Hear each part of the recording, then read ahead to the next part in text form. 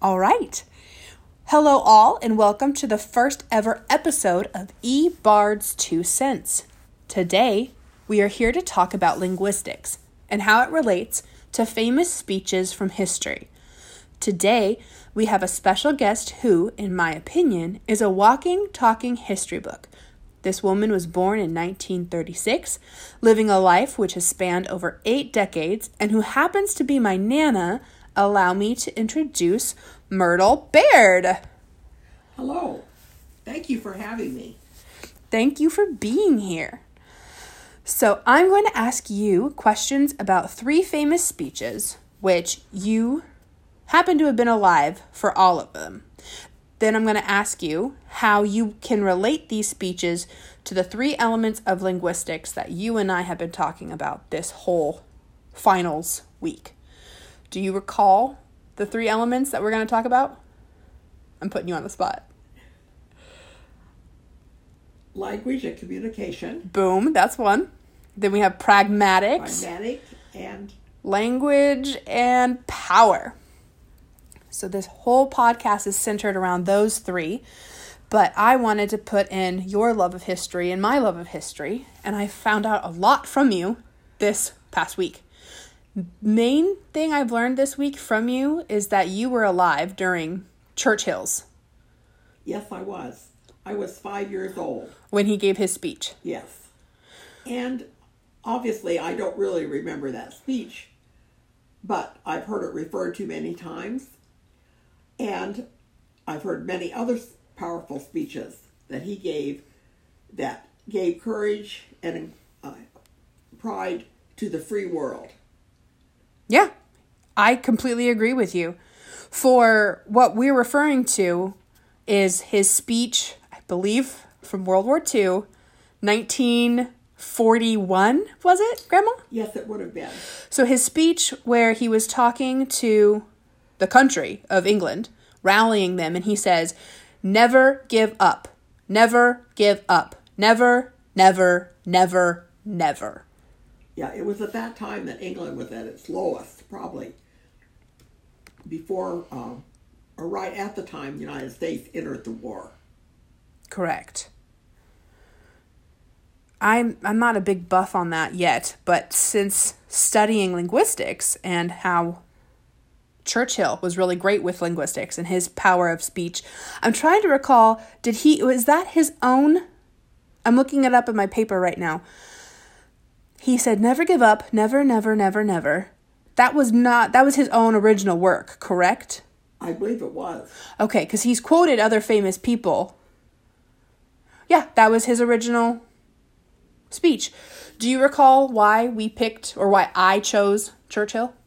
Yes, because we were discussing this, as we have been all week, and you were calling your aunt, and she suggested this speech, and quoted it to you, and from that speech, this whole program has come about. Yeah, this whole presentation based off of Churchill's famous speech of never give up, never give up, never, never, never, never.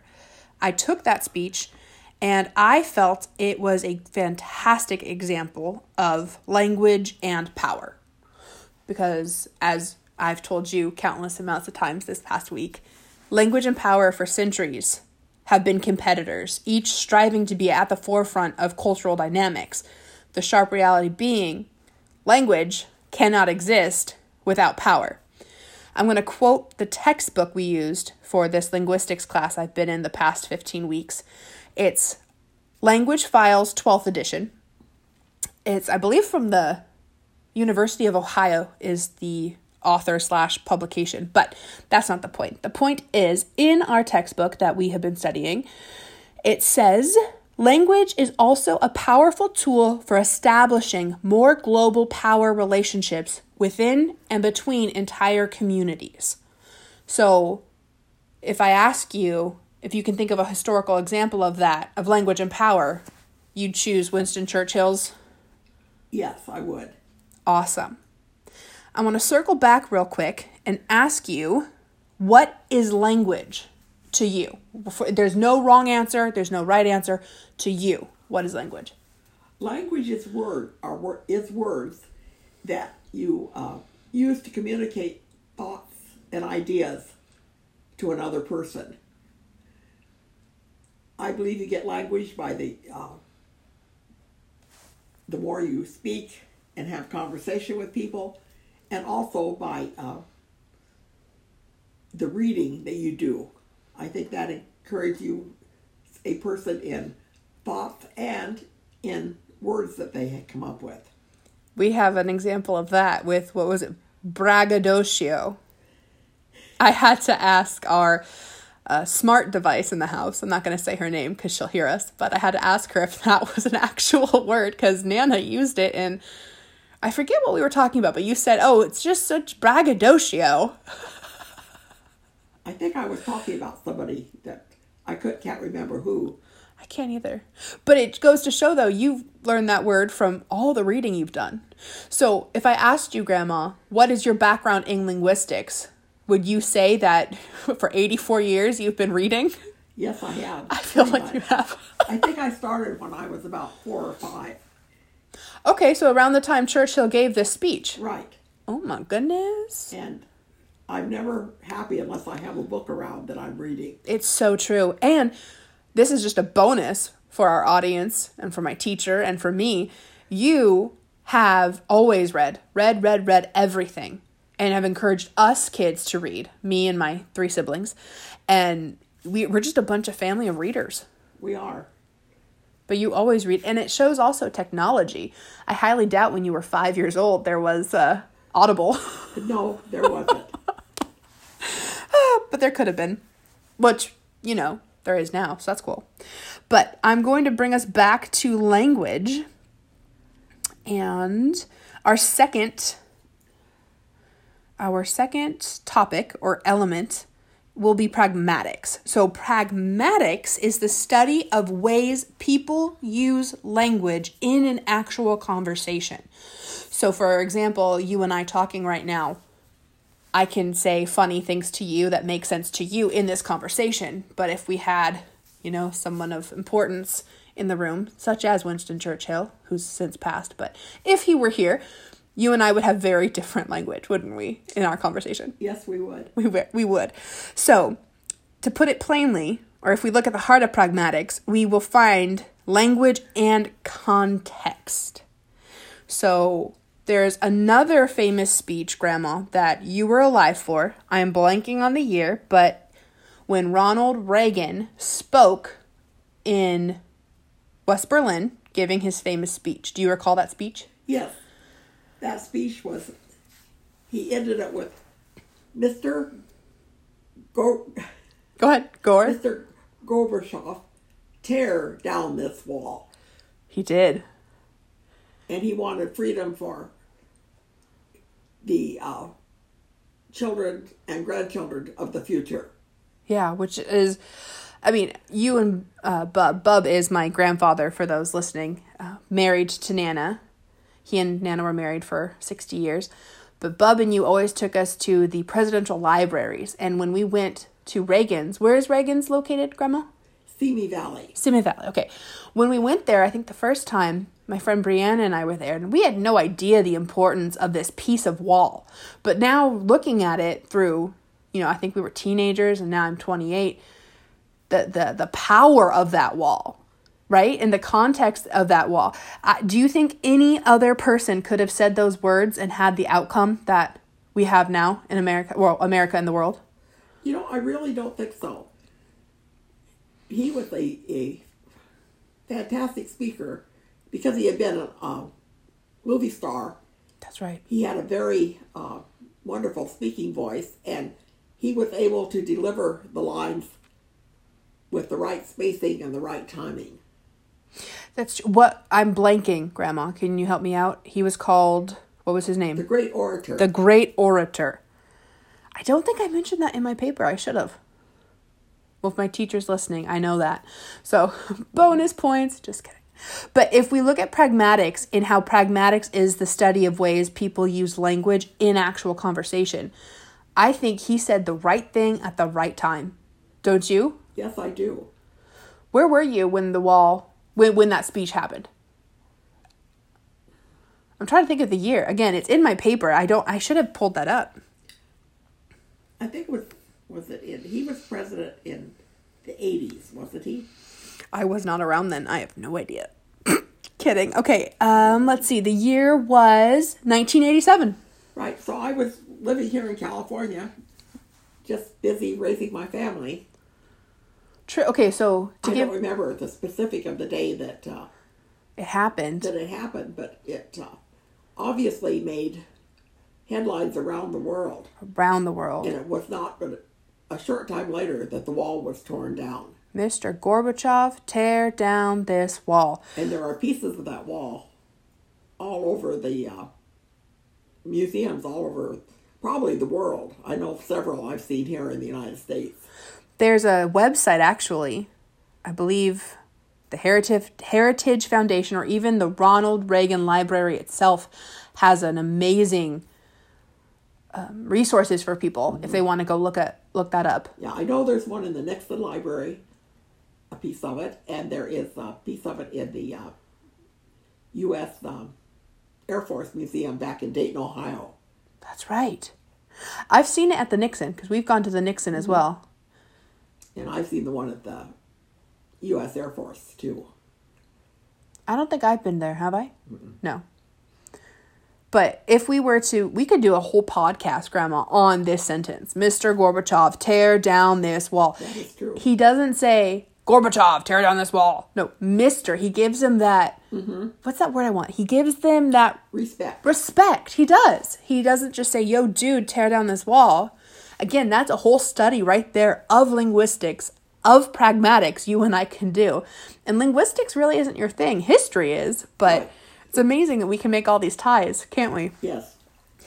All right, so in my paper, I say that only Reagan, with his status as the president, with the context of the speech set during the Cold War, could deliver the speech that rocked the world. Using pragmatics, language, and context, Reagan was able to use words to impact the world.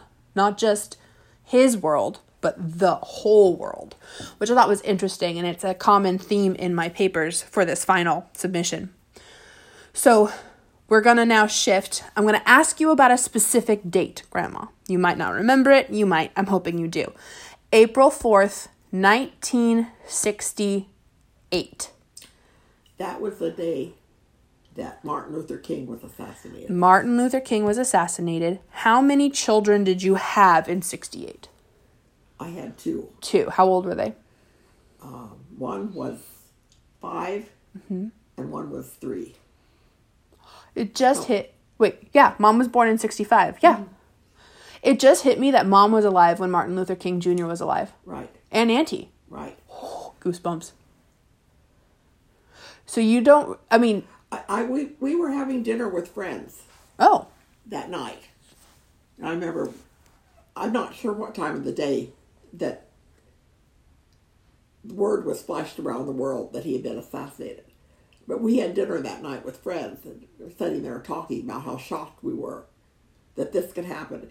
It was the second assassination in, the first was in November 22nd in 1963 when President John